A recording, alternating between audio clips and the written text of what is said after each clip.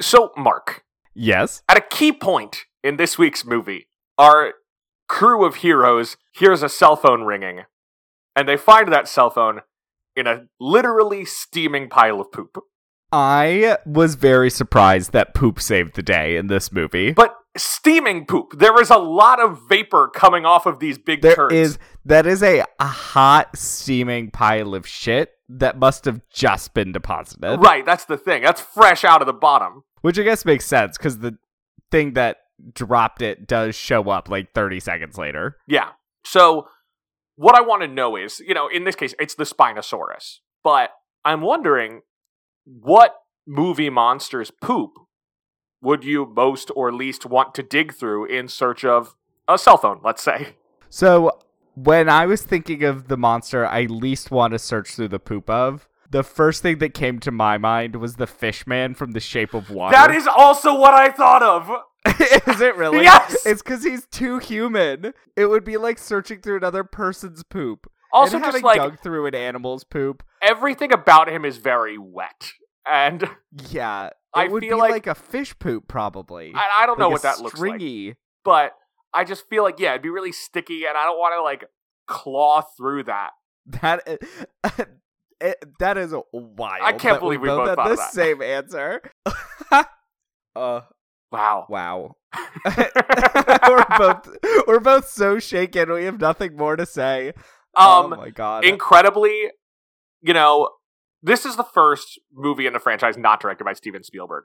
And I think one of the ways Joe Johnston really paid attention to what made the original work is that he understood these movies have to have poop scenes. Because, of course, there is a major poop scene in the first movie where Laura Dern examines some, Stegosaurus poop. And I feel like the other directors have not had the same commitment to poop that Spielberg and Johnston did. That scene is really gross, when you think about it. But then when you think about it again, granted, I didn't stick my bare arm deep into it, but I have dug through dog poop on so many occasions. Using the bag or wearing gloves.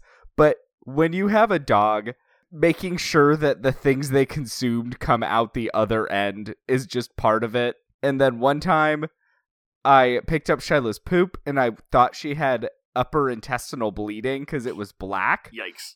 And I was digging through it, and I called Nick in a panic, and he just goes, "Oh, that's probably the dirt she ate last night." Because she just stood in the forest eating dirt, and we would pull her away, and she'd sneak back over and grab another mouthful of dirt. I don't know what was in the dirt that was so intriguing, but there's a reason she also responds to the name Trash. I think the thing that so grabbed me about it in this movie is the steam. In the first movie, I'm like, yes, that's a pile of dirt, but, it practically looks like that's a pile of poop, but it practically looks like a termite mound. It makes sense to me, watching a scientist, even not she's not a biologist or anything, but, watching a scientist have to dig through animals' poop. It's the steam that really sets me off. This looks much more poopy than the Stegosaurus poop. Yeah. And I'm guessing the poop was not also designed by, Stan Winston, but his crew talked a lot about trying to push for new levels of realism in this. They were really proud that their animatronics blinked in this one, and maybe steaming poop was a part of it. Do you think they built a Spinosaurus robot that could itself poop steaming poops, just to really get the realism there? I would hope not, because that is money that could be better spent elsewhere. Well, they spent $18 million preparing a version of this movie they didn't make, so money was already going down the toilet. Well, the poops. I was about to say, if they wrote a scene where they watched the Spinosaurus poop out the satellite phone, I wouldn't be that surprised. I'd be shocked, but I wouldn't be that surprised. To have written that scene and it would not be in the movie would require them to have had a finished screenplay, which they did not. At any point? No. There are recurring jokes on set that the screenplay would be the rap gift. All right, so I think we've discussed poop, and now I want to hear more about this. So I think it's time to start the episode. Welcome to We Love the Love, a Hollywood romance podcast. I'm Mark, and I am gay. And I'm Will, and I'm a ginger, and this is an investigative podcast dedicated to examining the least important issue facing the world today. What's up with them dinosaur poops? And are these people actually dateable? Or even likable? It doesn't matter if the romance is a main plot or a one-scene flirtation, which is a good thing, because there's not much there, as we take a look at the original dinosaur threequel, Jurassic Park 3, directed by Joe Johnston, who, of course, designed the final fight scene in the 1986 film, Howard the Duck. Did we watch this one because Jurassic World 3 is coming out? Yes, so... Was this one of our tie-ins? Yes, the Monday that this comes out... I'm so lost. The Monday that this comes out, we will all have joined noted Jurassic World fan Nicole Kidman to see the new Jurassic threequel, Jurassic World Dominion. Yes. Okay, that makes sense. You know how Nicole Kidman, like, once a week, goes and just sits in an empty AMC to watch Jurassic World? Well, you know she does that much more often than that, because other people see movies when you're not there. Oh, that's true. I have so little interest in that series, but watching this intrigued me a bit. Okay, yeah, so what's your history with, like, the Jurassic movies? I don't know if you've read the books. We talked about Crichton a bit on our Congo episode.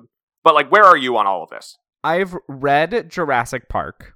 I watched Jurassic Park when I was, like, 3, and it left a deep emotional scar that took me until high school to build up the courage to watch the movie for real. And I enjoyed it. It's not one of my, like, top movies. It's nothing I've watched a million times, but I do like it, and the soundtrack is obviously a classic. And the Jurassic Park ride at Universal Studios, very fun. Good ride, it is no more. It's gone? It's been reworked into a Jurassic World ride that is different. Oh, that's sad. But yeah, I've never seen Jurassic Park 2. This was my first time seeing Jurassic Park 3. And I have yet to watch any of the Jurassic Worlds, in large part because I felt like critical reception was fine. And then I heard about her heels, and it made me irrationally mad. And then Colin Trevorrow made Book of Henry, which I haven't seen, but I heard about. And then I said, I have no interest in watching anything this man has done. I heard his Star Wars screenplay was good. I haven't read it, but I did see The Rise of Skywalker. I mean, it can't have been worse than Rise of Skywalker. Yeah. That's my thought. So I read the novel Jurassic Park the summer before I started high school, because at the time, my high school did summer reading where there was this, like, the Friday of the first week of school was a half day, and it was called Literary Day. And so everyone at the end of the previous school year had to sign up for 2 books from a list, and you read the book, and then in the half day, you just have, like, 2 seminar things with people who read the same books as you. And interesting. One of the books on the list that year was Jurassic Park. So I read Jurassic Park for that, really dug it, read The Lost World. And that year for my birthday, I got the Jurassic Park Adventure Pack DVD set. Was that all 3? Yeah, it was the 3 movies on DVD. That is what I pulled out to watch this movie. I've seen it on your shelf. The DVD did not have trailers on the Jurassic Park 3 DVD, but it did what have, a shame. In the bonus features, there was a recommendations page that was just pictures of DVD covers that they thought you would like if you liked Jurassic Park 3. Now, Will, I do have a question for you. Hang on, do you want to know what the recommendations are? Entirely. I mean, yes, I do. The recommendations are Jurassic Park. Okay. The Lost World, That colon, tracks. Jurassic Park. That tracks. The Mummy. I'm fair. The Mummy Returns. I guess. Jaws. I sensing a theme. And Dragonheart. Now, what the heck is that? It's like a fantasy movie. Oh my god. Yeah, it's like knights fighting a dragon. I think it's Dennis Quaid. That sounds awful. We should watch it. Dennis Quaid is the Dragon Slayer. Sean Connery is the voice of the dragon. And David Thewlis is the evil king. I mean, sounds great. That sounds honestly worth watching. Pete Postlethwaite plays a monk? I don't know. This might be good. Is this good? What was the reception? Let's see. Oh, there's an accolades section. It was nominated for Best Visual Effects at the Oscars. 50% on Rotten Tomatoes. That's like the worst score. I can work with that. Roger Ebert gave the film 3 out of 4 stars, saying, while no reasonable person over the age of 12 would presumably be able to take it seriously, it nevertheless has a lighthearted joy, a cheerfulness, an insouciance that recalls the days when movies were content to be fun. Add to that the impressive technical achievement that went into creating the dragon, and you have something to acknowledge. It isn't great cinema, but I'm glad I saw it. That... this sounds like our kind of thing.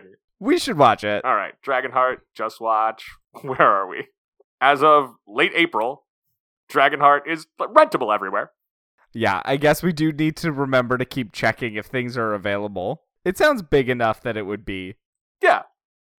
Great, so we found that. Anyway, you were saying something. Yes, this is a very important question because it is something I'd not thought about in years. Did you ever have deer time in high school? In high school? No, in elementary school. I misspoke. We never used the acronym, but I am familiar with the concept.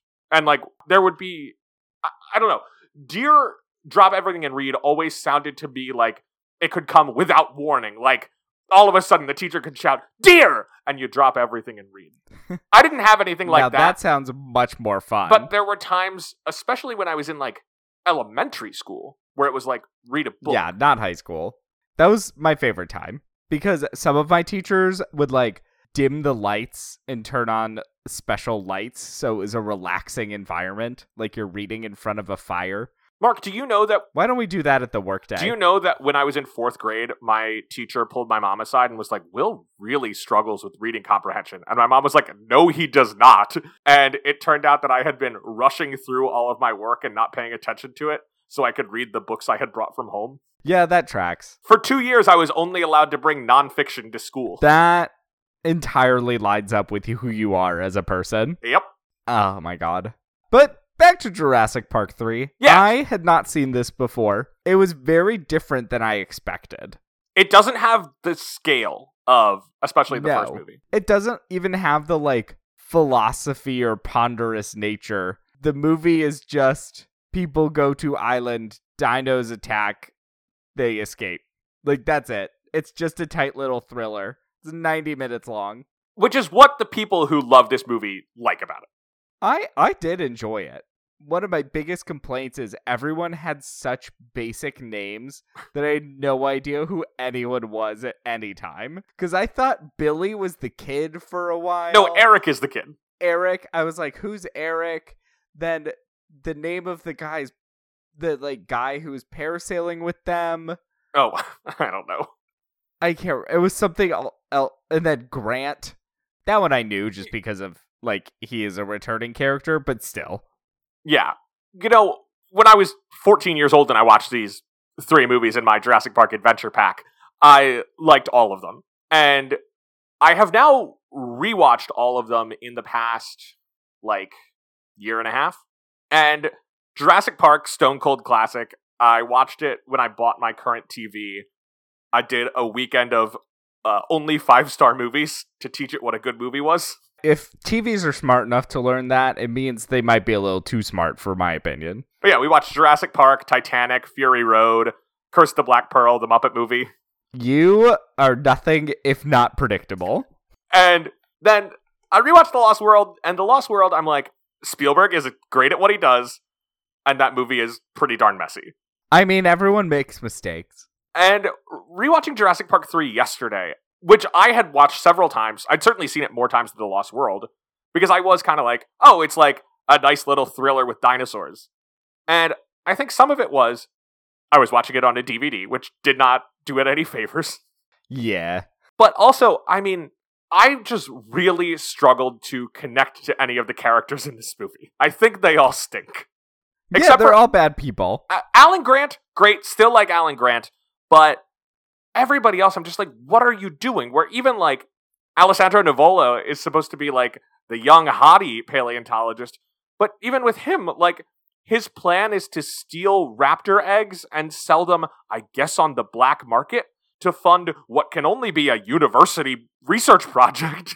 It's a lot. My favorite characters were the hyper-intelligent raptors. I assumed so. These people are dumb in that the first thing they do after crash landing is immediately start yelling on an island full of dinosaurs. That would not be my first instinct. And yeah, they're all bad people. There's kidnapping. There's terrible mercenaries. I loved it. I mean, Grant is basically kidnapped. Yeah, that's it. Grant is kidnapped. He's lured across international borders under false pretenses. Yeah. It's so rude. And in the end, for him, this was all for nothing because he still does not have any money for his dig. Like, he's going to go back and not be able to do his research. It's so dumb. This poor man, he just gets beat up. This movie is all for naught, and the idea of this child surviving for 8 weeks is mind-boggling. They should not have made it that long. But it is a great premise for a, like, young readers, like, chapter book kind of thing, which is what they published when this movie came out. Okay, that tracks. There were But still. 3 of them. There was one about Eric's 8 weeks on the island. There was one about Eric and Alan Grant going back to the island to rescue teenage filmmakers that got lost there. Oh my god. How Why are the 2 of them the guys who have to do that? Great question. did these teenage filmmakers get to a remote island that's under heavy surveillance by the Costa Rican government? The 3rd book has Eric and Alan Grant track down the pteranodon from the final shot of the movie because they have to bring it home to Isla Sorna because it cannot continue to roost in a makeshift nest at Universal Studios theme park. That sounds so bad. I did read the premise of Jurassic World Dominion, where it's about humans having to learn to live alongside dinosaurs. And that does sound interesting, but also could be so ponderous. We will see. I will say, the Jurassic World movies, there's a lot to say about them. They are not philosophical. Okay, well that's kind of good to know. I also just am currently struggling with anything that Chris Pratt is in because of the whole Hillsong of it all. Yeah. Every once in a while I try to think, like, what's the last great Pratt performance I do think is Onward. I think he's become a really good voice actor. Well, I mean, we'll see how he does as Mario. My hopes are low for that. Whatever direction they're going with casting Chris Pratt as Mario, I do not want to see. I listened to a podcast called The Great Debates that is 2 TV comedy writers that just debate random topics. And a couple of weeks ago, they had an episode where one of their debate topics was Mario and Luigi are related. And they debated that for 5 minutes before they remembered the name of the game was Super Mario Brothers. Did they have other debates for the episode? Yeah. Okay, good. Literally brothers. Yeah. Well established. Mario, and Luigi Mario. There's a TikToker that kept talking about how Mario was a gay icon and an out gay man whose last name was Sunshine. Like the game Mario Sunshine. Like the game Super Mario Sunshine. It even has a rainbow on it. And people were getting so mad. And there's like probably at least an hour's plus worth of TikToks of her just talking about and building out the Mario is a gay man legend, where it ends where he is Mario Sunshine married to Luigi Smansions, and they have to pretend to be brothers because it was the 80s and people weren't accepting of gay people. I dig it. And that's the canon I now have for Mario. Luigi Smansions is maybe one of the funniest jokes I've ever heard. That rules. So for Jurassic Park, you really are the first Oh, movie, and now you've seen the 3rd one. Yeah. I have seen all of them. The Jurassic World movies I have seen once each in theaters. I think Fallen Kingdom is like half of a really fun movie. What a very specific way of describing I it. specifically mean the second half of the movie is really fun and the first half is boring. Oh, okay, that makes more sense. Yeah. The problem that a Jurassic World movie has to answer is, why would anybody do this again? Yeah. And part of the thing is, like, Jurassic Park was such a huge hit and so culturally resonant that from the moment the original Jurassic Park came out to now, there has always been a Jurassic Park movie in development. And, like, there were 15 years between Jurassic Park 3 and Jurassic World, but for that entire time, they were working on what was initially being developed as Jurassic Park 4 and eventually became Jurassic World. Why did it take so long? They kept, like, throwing out ideas. They kept, like, working on stuff for a while and deciding it didn't work. The Jurassic Park 4 thing for a long time was going to be, like, human-dinosaur hybrids. And there was going to be, like, a Black Ops team of, like, part human, part raptor people.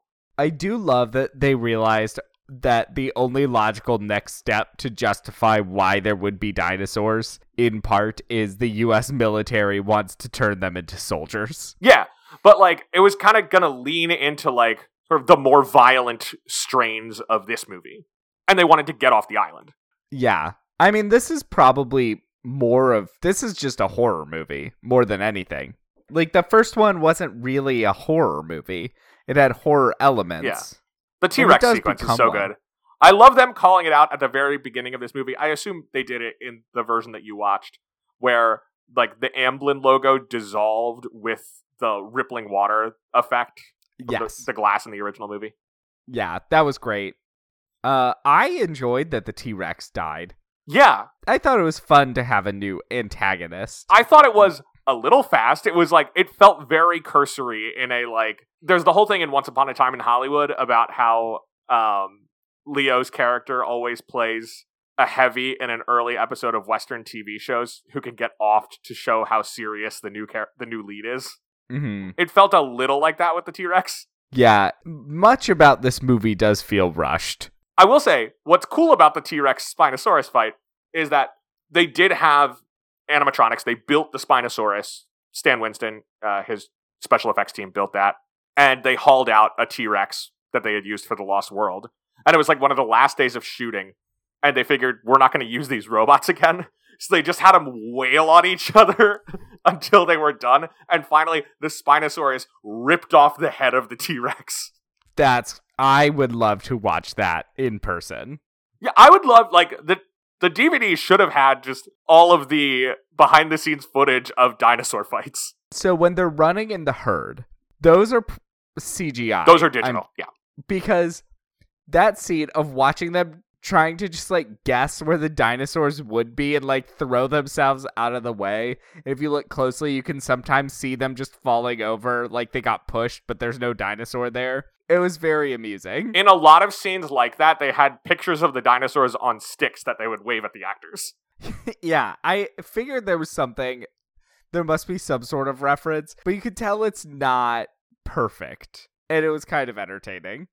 The original Jurassic Park movie was revolutionary in the way that it used CGI, and the most prominent use of it is in a scene where there's like a dinosaur stampede, and some of them are trying to run in it. So this is kind of recreating that sequence.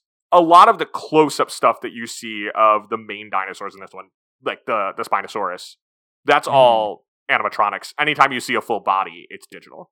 Yeah. Except for the raptors, because the raptors are people in suits. Oh, that's kind of cool. Yeah. If you want to have a good time, you should look up photos of people in just the raptor suit bottoms. I loved all the raptor stuff in this movie. Just try to justify the raptor behavior from the first movie not being scientifically accurate. I'm pretty sure I read that raptors are, like, particularly dumb. Also, these are not velociraptors.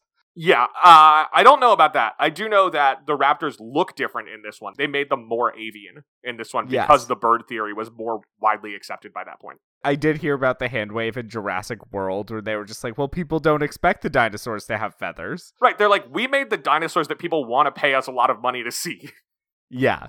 Which, I also liked in this, it's building on in this movie when Grant is giving his presentation and he's like, I don't want to talk about Jurassic Park. I don't want to go to those islands because those are not dinosaurs. Those are science experiments that John Hammond made. If you want to know about real dinosaurs, you have to study paleontology. It's always funny when you see a movie where they acknowledge, like, this wasn't swept under the rug and everyone knows that there are just islands out there with dinosaurs on them. It works as the central tension of both movies. Like, it's Grant does not care about the islands and also does not want to go back there.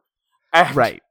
That actually was part of the issue they kept running into with their screenplay ideas, where they kept coming up with screenplays that are like, there was one where it's like, Grant is living on the island, like a Robinson Crusoe kind of thing, just like studying the dinosaurs. And they're like, well, no, he would not do that because he hates the dinosaurs he met in Jurassic Park. Yeah. And then in Jurassic World, the problem in Jurassic World is that, like, tourists have gotten tired of the dinosaurs they have there, so they're trying to clone new ones, but they are also trying to genetically engineer new types of dinosaurs. And they're like, yeah, everything we do has been genetic engineering. We have not made any normal dinosaurs. So now we're going to make one that is a combination T-Rex and Velociraptor. And I'm sure it just goes great. Anyway, Jurassic World Dominion, Jurassic World Fallen Kingdom, The boring part is when they go back to an island for the 5th movie in a row and don't have that much going on and don't really use animatronics at all, and it's just CGI dinosaurs, which is the biggest problem with the Jurassic World movies. And the good part then is when some dinosaurs are taken from the island as it is like collapsing in on itself and are brought for like a black market auction in an old mansion on a cliffside, and one of them gets out, and then it's kind of like a haunted house movie, but the ghosts are dinosaurs. That does sound fun. Yeah, that's the best part of either movie. One thing I love is that in that movie where they have to like save the dinosaurs from going extinct or something, I just love the idea of Grant somewhere else just being like, that island's gonna kill all the dinosaurs. Good. They should all die. That's what he would think. That is exactly my mind perception of that for him. Yeah, he's gonna be back in Jurassic World Dominion, and it's very important to me that he be as grumpy and pessimistic as he is in this movie. Like, I don't want them to try to retrofit, like, a cultural memory of what he was like in the first movie. Like, make him cranky and a little bit mean. I do not want him liking the dinosaurs. No. And but the I'm thing worried... is, I think people's memory of him is liking dinosaurs. Well, yeah, he likes dinosaurs, but he does not like these dinosaurs. Right. So, like I said, the first version of this movie was going to be Grant snuck on the island and, like, is living there. But then they were like, no, he would never do that. When it was initially announced, Michael Crichton was supposed to write the screenplay. But according to interviews with Joe Johnston, that never came close to materializing. So the first, like, full script that they had was by Craig Rosenberg, and it focused on teens marooned on Isla Sorna. Okay. I can see how that evolved into what we got. The big dinosaur in that one was a plesiosaur, which is like the Loch Ness Monster one. Mm-hmm. And that one got dropped. Joe Johnston said that it felt like a bad episode of Friends, and I would love to know what that means. Oh my god, now I really want to see. I would like to see the cast of Friends do this movie. Now that I would also like to see. They have a paleontologist. In 2001, like, the cast of Friends do this movie. At the height of their fame and power. Yeah. So then they threw out that script and they hired Peter Bookman to make the next one. And that one was a split narrative. On the one hand, there were dinosaurs attacking the mainland. And so people are trying to deal with dinosaur attacks coming in. And then Grant, in this one, has been trying to establish a research station on Isla Sorna, but he can't get permission to do it. And in this one, like, a bunch of tourists over the course of months have gotten lost around the island. So he makes a deal with the State Department where they're like, we're going to go in and find these people. We need a dinosaur guy. We will help you establish your research station on this island if you be our dinosaur guy. And he's like, okay. So this one is pretty close to the ultimate movie. They just get rid of the dinosaurs attacking the mainland stuff. David Koepp, who wrote the first movie, was the one who was like, yeah, this is too complicated. Just keep the rescue plot. This version also would have left Grant on the island because they just could not get away from, like, Grant wants to be on the island! Yeah. I do like the idea of the State Department having to call him in to rescue. As opposed to a weird tourists. Appearance by Marines at the end of the movie. Yeah. That doesn't make any sense. No. But, like, if the U.S. government isn't allowed to bring people, but they send a Black Ops team to rescue these American tourists... And it then that's just Predator. Yeah. But with dinosaurs. Good movie. I mean... By the time they moved on from this split version of the script, they were weeks out from shooting. They had spent $18 million. They had made all the storyboards. They had started building a bunch of the sets. I cannot believe how difficult it was to write this movie. But it also just, like, it was that period where, like, Spielberg is, like, an active producer on this movie, where he just had, like, a bunch of projects going on. They're getting DreamWorks up and running, and basically just, like, kind of whatever he wanted would happen. He got 20% of the box office on this movie. Oh my god. Yeah. The ultimate example of that is on War of the Worlds. He and Tom Cruise together got 50% of box office. That's absurd. Yeah. So this is, like, right in that window, where War of the Worlds is, like, 2005. This is 2001. Mm-hmm. So at that point, they scrap this screenplay, and they hire who else but Alexander Payne and Jim Taylor.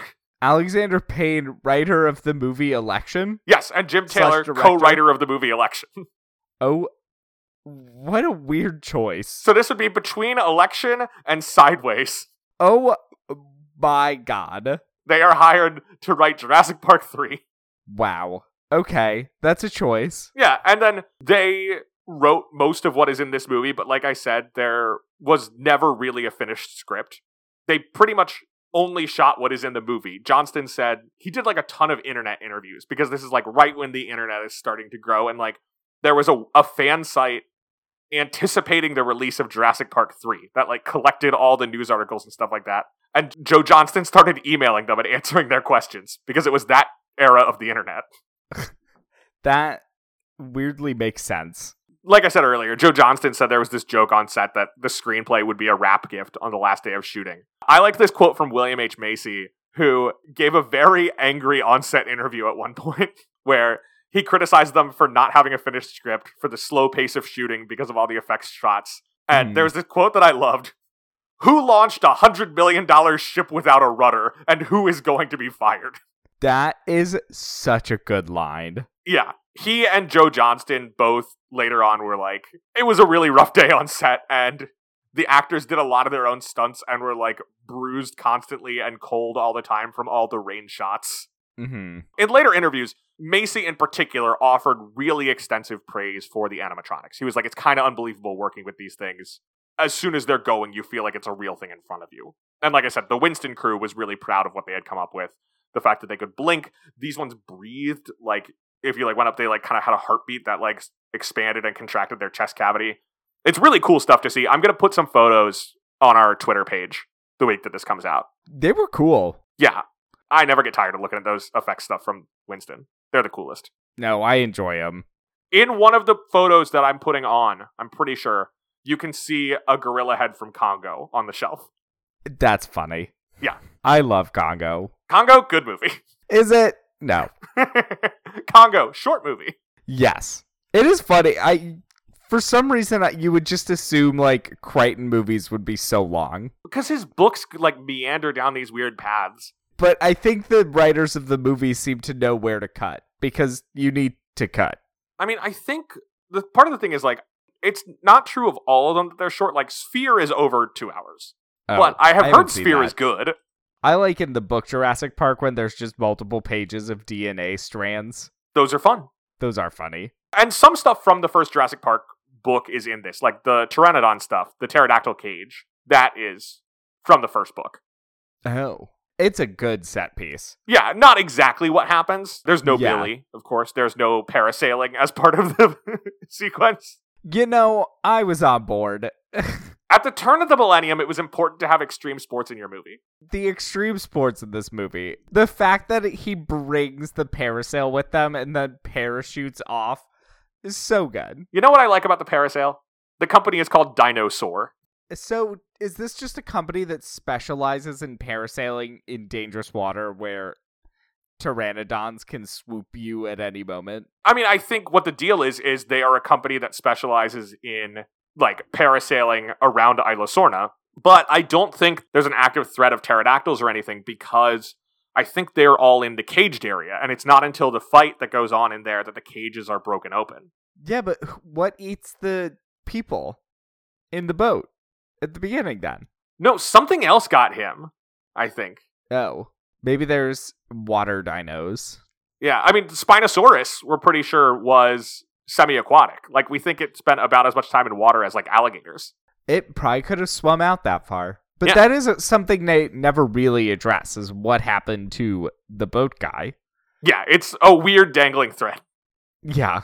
The Spinosaurus idea was because they felt like, we've done 2 big T-Rex movies. It's time to get somebody else in there.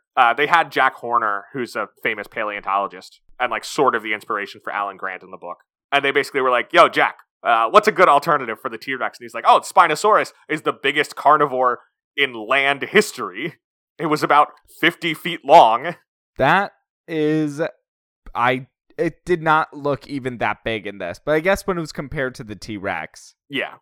That's crazy how big that is. In some interviews, Horner did say that he thinks the T-Rex would likely win that fight in real life because Spinosaurus mostly ate fish, so it doesn't need as much crushing power in its jaws.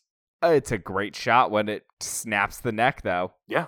Why do they have such tiny arms? I don't know. It's so weird. Maybe they had, like, big moth wings coming off them. I don't know. They're so little. It's so weird. I saw one new theory is if they go into a feeding frenzy, like some animals, and they have bigger arms, their arms would get ripped off by the other T-Rexes. Interesting. Feeding That's frenzying. cool. Yeah. So then the arms had to be short to avoid getting pulled off. Jurassic Park 3 is the lowest grossing movie in franchise history, but it still made a bunch of money. Yeah, it didn't seem to do poorly. No, it did fine. It opened July 18th, 2001.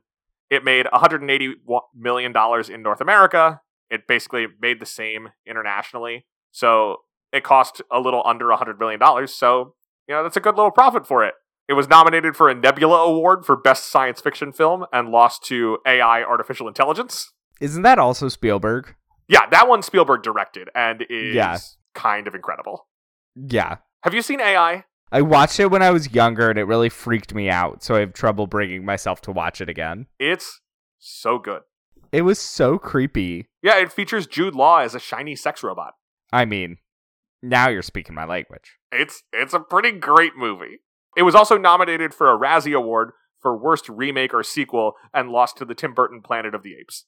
That is so weird that this got a Razzie, because I don't think it's that bad of a movie. I was really disappointed with it on rewatch. Like I said, I found the characters deeply uninteresting, but it's certainly much better. It's certainly much better than the Burton Planet of the Apes.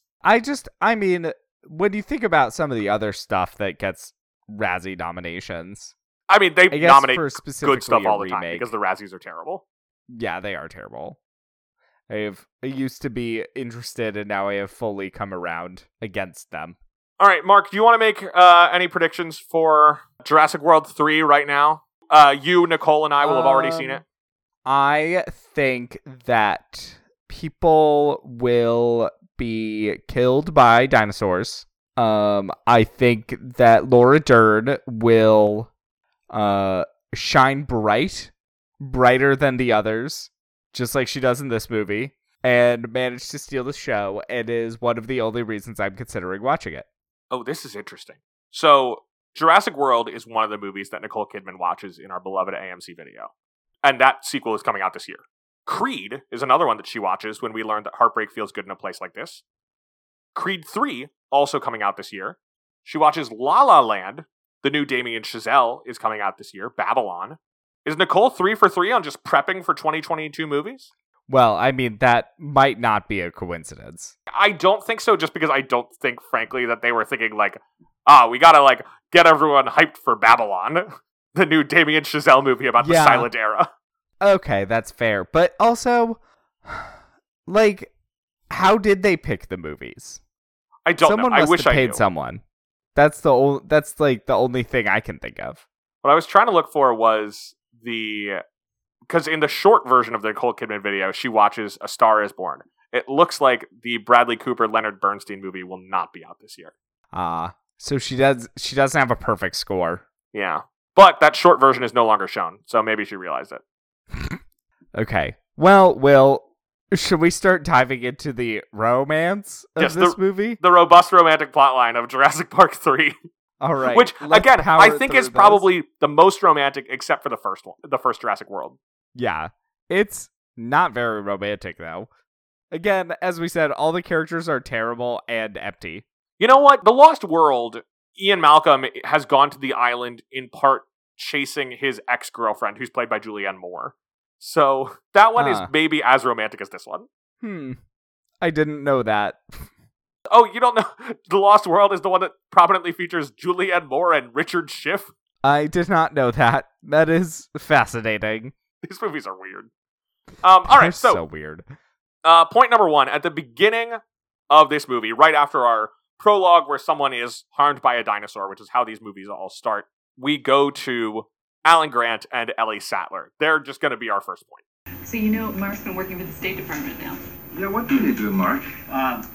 It's international relations, mostly treaty law, things like that. Uh-oh. Oh, here. Oh, the wild one. Okay. You guys catch up. Thanks. He's a great guy. So what are you working on now? Raptors, mostly. favorite. Do you remember the sounds they made? I try not to. So it was interesting reading about the making of this movie because there was an early version of it where Grant and Sattler were in the process of divorcing. And like in the book, they are dating. But I have never read the movie Jurassic Park that way. Like, there's a weird flirtation thing with Sattler and Ian Malcolm, the Jeff Goldblum character. And clearly Grant isn't wild about it. But I've always read that as just like Grant hates Ian Malcolm. I can't remember, but I didn't remember them being together. And I didn't know if I was supposed to feel like, oh, these two finally got together and have a kid, and then it was a twist, or they were just friends. I think certainly that is kind of what the writers and Joe Johnston probably intended, because they talked so much about how they had thought about having them be like splitting up. Like they very much spoke in interviews about like, as we all know, this was a relationship. But it's funny, I actually read more romance, or at least like real affection in their relationship in this one than in the first one. Yeah, I mean, they act like they're exes that are on good terms. And there are a lot of good touches of that, like how the movie tells us about the status of their relationship at this point. Like when Ellie introduces Grant to her husband, and you're like, oh, they've been apart long enough that he has never met her husband. I mean, they clearly are not close. Like, they care about each other, but they're not close. And I at least get the sense that, like, this is the kind of, like, I don't know. This reads to me like a situation where Sattler has invited him over a million times, and this is the first time he's come. Yeah. Granted, we are putting more thought into it than this movie seems to. Sure. But so, like, they have these kind of awkward conversations. He's upset at one point that the bird no longer knows his name, her parrot. Yeah. He does get along well with her kids, though. Yes. Her son. Well, they both care about dinosaurs. That's what works. Right. And that itself is a reflection of a change from the first movie, where he really does not like hanging out with kids.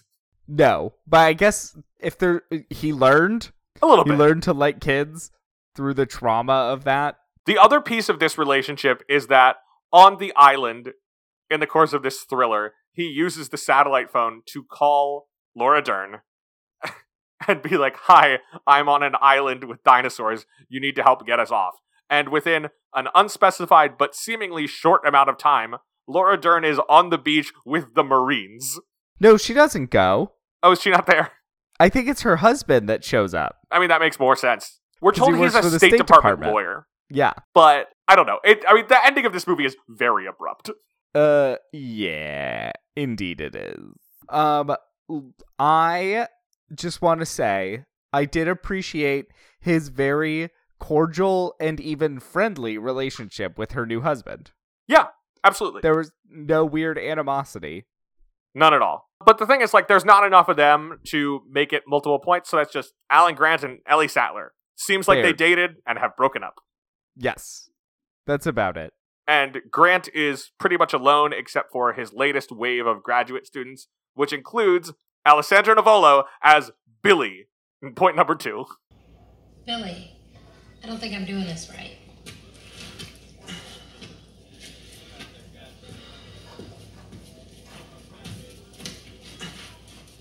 Let's try the toothbrush. You gotta go slowly. Just take a little bit at a time. I can never tell what's rock and what's bone. Technically, it's all rock, but calcium in the bones is replaced during fossilization. But you can feel the difference, eh? Rough. Smooth. Rough. Smooth. I don't remember what this point refers to. Okay. But you remember Alessandro Nivola. Yes, I do remember Billy. Billy, yeah, you know, the guy who wants to save their research expedition by stealing velociraptor eggs, selling them on the black market, and then using them to finance a university dig. Yeah, because someone would be so happy to hatch velociraptor eggs for themselves. I mean, look, do I believe someone would buy them for a lot of money? Sure. I mean, yes, they would. And then they'd probably not even get them to hatch. That would even fit well in the world of the books. I mean, in the novel Jurassic Park, John Hammond is like, nefarious is too strong a word, but he is like the worst kind of like techie, like, we can do this so we should attitude. Whereas like, he's very avuncular in the movies. He's like, oh, look at the nice old man who just wanted to create dinosaurs. In the book, he's like a dude who developed a like super pygmy elephant to like take around and show investors, and like it had a horrible life. Yeah, he's not a good person. Especially in the book, yeah. I like having a human antagonist, Yeah. which this movie kind of lacks. I agree with that. Like I said, I didn't have enough to latch onto with the characters. I certainly did not have enough to latch onto with Billy. Yeah, he had his face going for him. I liked his face when he had a face and his brother had his face off. So, who is that lady, as you have credited her in point 2? Point number 2, I wrote Billy and that lady. We are introduced to Billy on the dig site, brushing off bones that are still in the earth of what looks like an incredible find. It's basically a complete skeleton in the earth, the kind of thing that you basically never find like that in paleontology. Like, this would be a huge deal that they've found this. This would be like international news level. Yes, I would like to point out, Billy keeps lying across it. He keeps like resting his arms or stretching his legs like across this like perfect intact skeleton. He's not a very good archaeologist or paleontologist. Yeah, but anyway, he is working on it with this young woman, and he just keeps like showing her like, no, like use the toothbrush instead. The brush you're working with isn't working. And he keeps like very like sort of like intimately guiding her hands across the bones, like see how you can feel the difference between the bone and the rock. He's clearly flirting with her.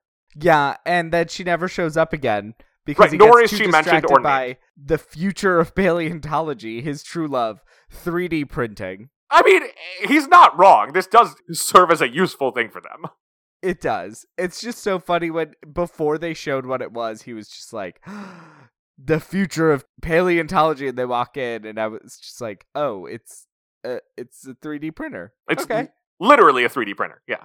Yeah, but they don't say that. Like, when were those invented? This does seem earlier than I would have thought for a 3D printer. I would believe that, like, the first versions of them had probably been developed, but they were still, like, rare. The concept was apparently, now I'm on Wikipedia for 3D printing. The concept was first described in a 1945 short story. The first patent for what is basically 3D printing was issued in the 70s. So, like, the idea was bouncing around, but they didn't become, like the first ones that you could really get start showing up in the 90s. So, like, it is plausible that, like, Billy could know about it and somehow, like, have gotten one, I guess. Yeah, and somehow use it to make, what is it? The resonating chamber. Voice box? Yeah, basically. That they then use to confuse the raptors? Yeah, because I get it for the raptors' perspective. They're like, how did this thing know how to talk to us? Yeah, it's weird. One question that really is existing throughout this movie is, like, just how intelligent are raptors? They don't do a very good job of answering it. In his presentation at the beginning, Grant basically says, like, raptors are probably the smartest non-human animal to ever exist. But, like, we see them communicating for basic things that animals would communicate for, like, coordinating for hunting, for calling for help, for things like that. But then there's the stuff like the trap that the raptors lay with the dead body. That's a trap that would only work on social animals. It's like, yeah, something has been killed and, like, oh no, look, it's moving, it's waving. It only works if people have, like, kinship bonds and are gonna go and help it out. Yeah, and also, I feel like with the egg thing, they wouldn't understand the concept of a trade and just, like, taking the eggs away. Understanding a trade or even, like, retaining, like, these particular people have the eggs. Yeah, it's a lot. Yeah. And, like, how smart the raptors are is a thing that they had been teasing since the first movie, especially in the second one. They've continued to play around with it a little bit in Jurassic World. And I think it benefits them to never nail it down because the answer is always just as smart as the story needs. Yeah. We are pretty sure there were dinosaurs that, like, used resonant chambers to communicate. Like a Parasaurolophus, which is those dinosaurs with, like, the big sort of, like, one big, like, kind of horny thing off the end of their head. Mm-hmm. We're pretty sure that was hollow. And that they could kind of, like, vocalize sounds backwards through their head like that. That's so cool. Yeah. Okay, so, point 3. All right, so the rest of our points are going to deal with the couple of William H. Macy and Madam Secretary herself, Téa Leoni. It's so weird. William H. Macy, of course, an unindicted co-conspirator in Operation Varsity Blues. I still have no idea how he got out of it. I think, honestly, William H. Macy is married to Felicity Huffman, who is charged in Operation Varsity Blues, the college admission scandal. I genuinely think it probably just came down to, like, they couldn't prove he knew. Like, I think it was probably Felicity Huffman was the main point of contact with, like, these shady dudes who would help cheat your kids into college. And William H. Macy probably knew about it, but isn't charged because he, like, wasn't on the emails or anything. Yeah, I guess if you can't really prove it. I thought he was on the emails, though. I don't know. I just know that the FBI documents refer to him as husband. Yes, which is really funny. And you get where, like, this is clearly FBI procedure, but we all know who this is. Yeah. It's Academy Award nominee William H. Macy. Oh my god. Who, in this movie, owns a store and is divorced from Téa Leoni. Amanda and I just love the outdoors. Heck, we've been on just about every adventure tour they can come up with. The Nile, Galapagos, K2. We even have 2 seats reserved on the first commercial flight to the moon. And for our wedding anniversary this year, we wanted to do something really special. Something... Once in a lifetime. So, I've chartered an airplane to fly us over Isla Sorna, and we'd like you to be our guide. Right, they're from Enid, Oklahoma. They run a paint and tile store, but we're introduced to them in Montana at the dig site, where they say, "Hi, we're like an adventurous married couple, and we would like to pay you to give some commentary while we have an anniversary flight over Isla Sorna." Yes, and they offer an absurd amount of money, which he does not cash the check before leaving. Joe Johnston was asked about that in an interview, and he's like, well, you see, when you watch the movie, it's night when that happens, and it's day when they're on the plane, so clearly he did not have time to cash the check. Okay, fair, but still. I'm just saying, you don't get to be the guy who directs the Dark Lord of the Universe sequence from Howard the Duck without being able to think through how all these pieces fit together. Oh my god. Okay, so they're divorced. Yes, that's like a twist. It's not until they're on twist. the island because their kid went missing because he was on Dinosaur. And they're like, no, our kid went missing and no one will go look for him. So we're going to come look for him. And we have effectively kidnapped you because we brought you here under false pretenses. You have to help us find our kid on this island. And he's like, yeah, I've never been to this island because this is Site B. Wait, there's a second dinosaur island? So, Mark, you did not watch The Lost World. No. Where you would know there's a Site B. So, Site A is Isla Nublar in the first movie. That's like where the park was. Mm-hmm. So the second and third movies are not actually set at Jurassic Park. They're set at Site B, which is basically where all of it seems to just be the science part. It's where the research was actually done. So it's a retcon that says all of the researchy stuff you see in the first movie is mostly for show for tourists. And like the actual work of like cloning and raising the dinosaurs, for the most part, happens on another island. See, I actually find that very plausible. Yeah. If you can afford one island, you could probably afford a second island. So that's the deal with that. So it turns out they are divorced. We're told they've been divorced for about a year. I believe the movie leads us to think that the dude who was parasailing with their son... No, that's her ex... late boyfriend. Yes. Yeah. The movie never says it outright, but it's clear.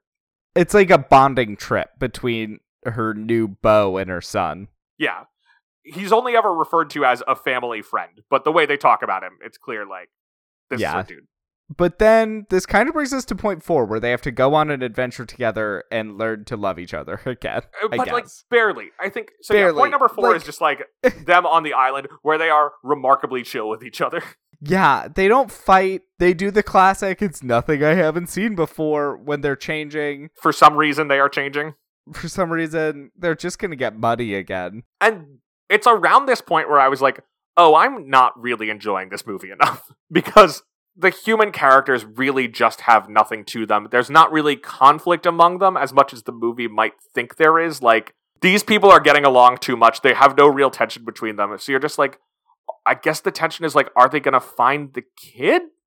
I think that's the conflict we're supposed to focus on, in which case they didn't need to make them divorced. Like, just a normal couple would have been fine here. I think it works better if they're, like, on the rocks, but not divorced already. Yeah. But because instead, you've got the stuff where, like, there's that whole conversation where she's like, yeah, Eric would have been better off with you than with me. You drive 5 miles under the speed limit, and I've totaled 3 cars in 3 years. And I'm like, you've totaled 3 cars in 3 years? The state should intervene I'm like, here. you should not be allowed to drive. Yeah. Her license should have been revoked. Yeah. So I'm like, we're just rolling past very alarming things as the characters are just like very nice to each other and they keep gazing longingly at each other. And I'm like, why did you get divorced? I have no sense of it. It seems like you're pretty much fine. Yeah, it doesn't really make sense.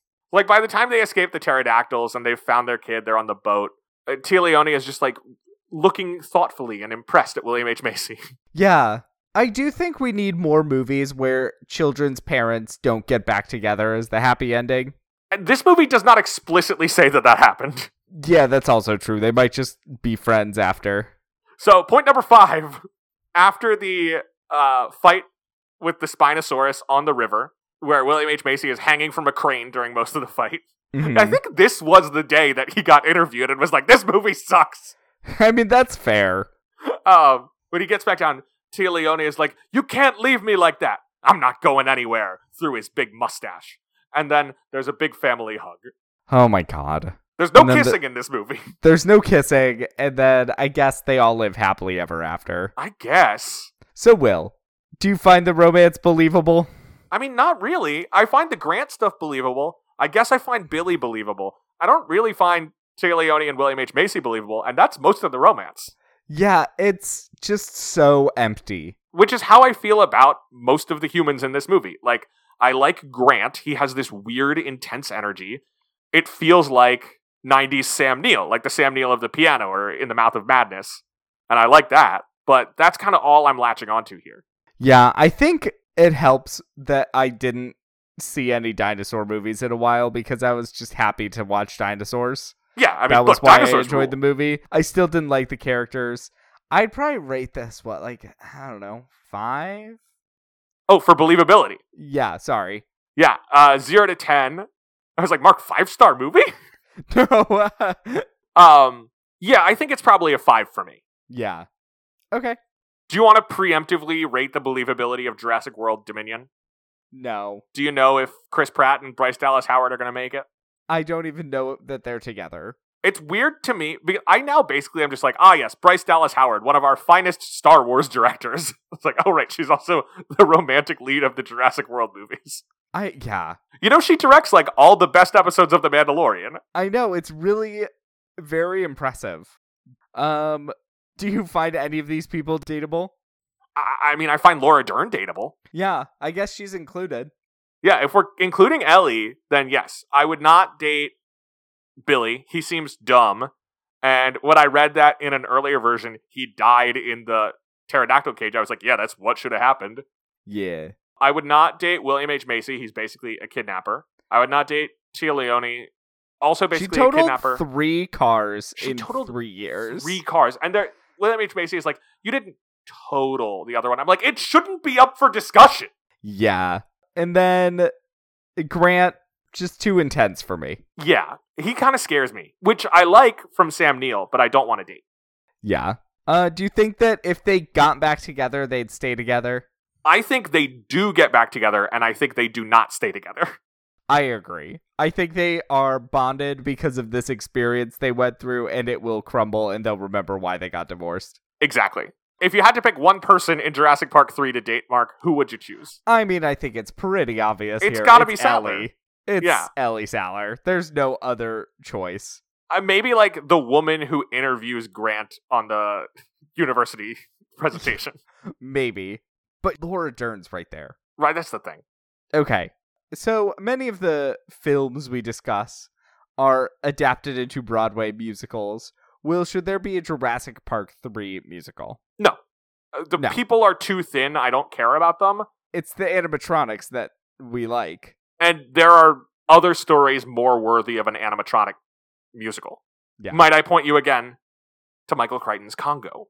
Now, Congo the musical, I could probably get on board with. I would watch the heck out of Congo the Musical, a movie whose romance we rated 10 out of 10. All right. I think that's about Jurassic it Park 3, for- only half as believable as Congo. Oh my god. I will say it has like 10 times as much romance as Congo still. But Congo, I don't know, I think he might be together with the gorilla. Oh my god. All right, I think that's it for this movie. Amy loves Peter. Oh my god. Ugh. Next week, we will be watching Dee Reese's directorial debut, Pariah. I have not seen it. You picked this I movie, haven't so seen it either. I'm excited to check it out. Looking around for new movies to try out. Yeah, so we'll be talking Pariah, and until then, you can follow the show on Facebook and Twitter at LoveTheLovePod, and email us questions or movie suggestions at lovethelovepod@gmail.com. Please make sure to rate, review, and subscribe. It helps new listeners find the show. Last question, Mark. What is the best piece of dating advice you got from Jurassic Park 3? A little kidnapping goes a long way to rebuilding a relationship. That's kind of fitting with what I was thinking, because I was going to say, if you and your spouse are planning to commit a crime, you should make sure only one of you is on the emails. Now that is good advice. You cannot arrest a husband and wife on the same crime. Yeah, I don't think that's true, Dad. Well, there you go. Until next time, I'm Gay. And I'm a ginger, so between the two of us, we know everything there is to know about romance. Bye. Jurassic Park is frightening in the dark. All the dinosaurs are running.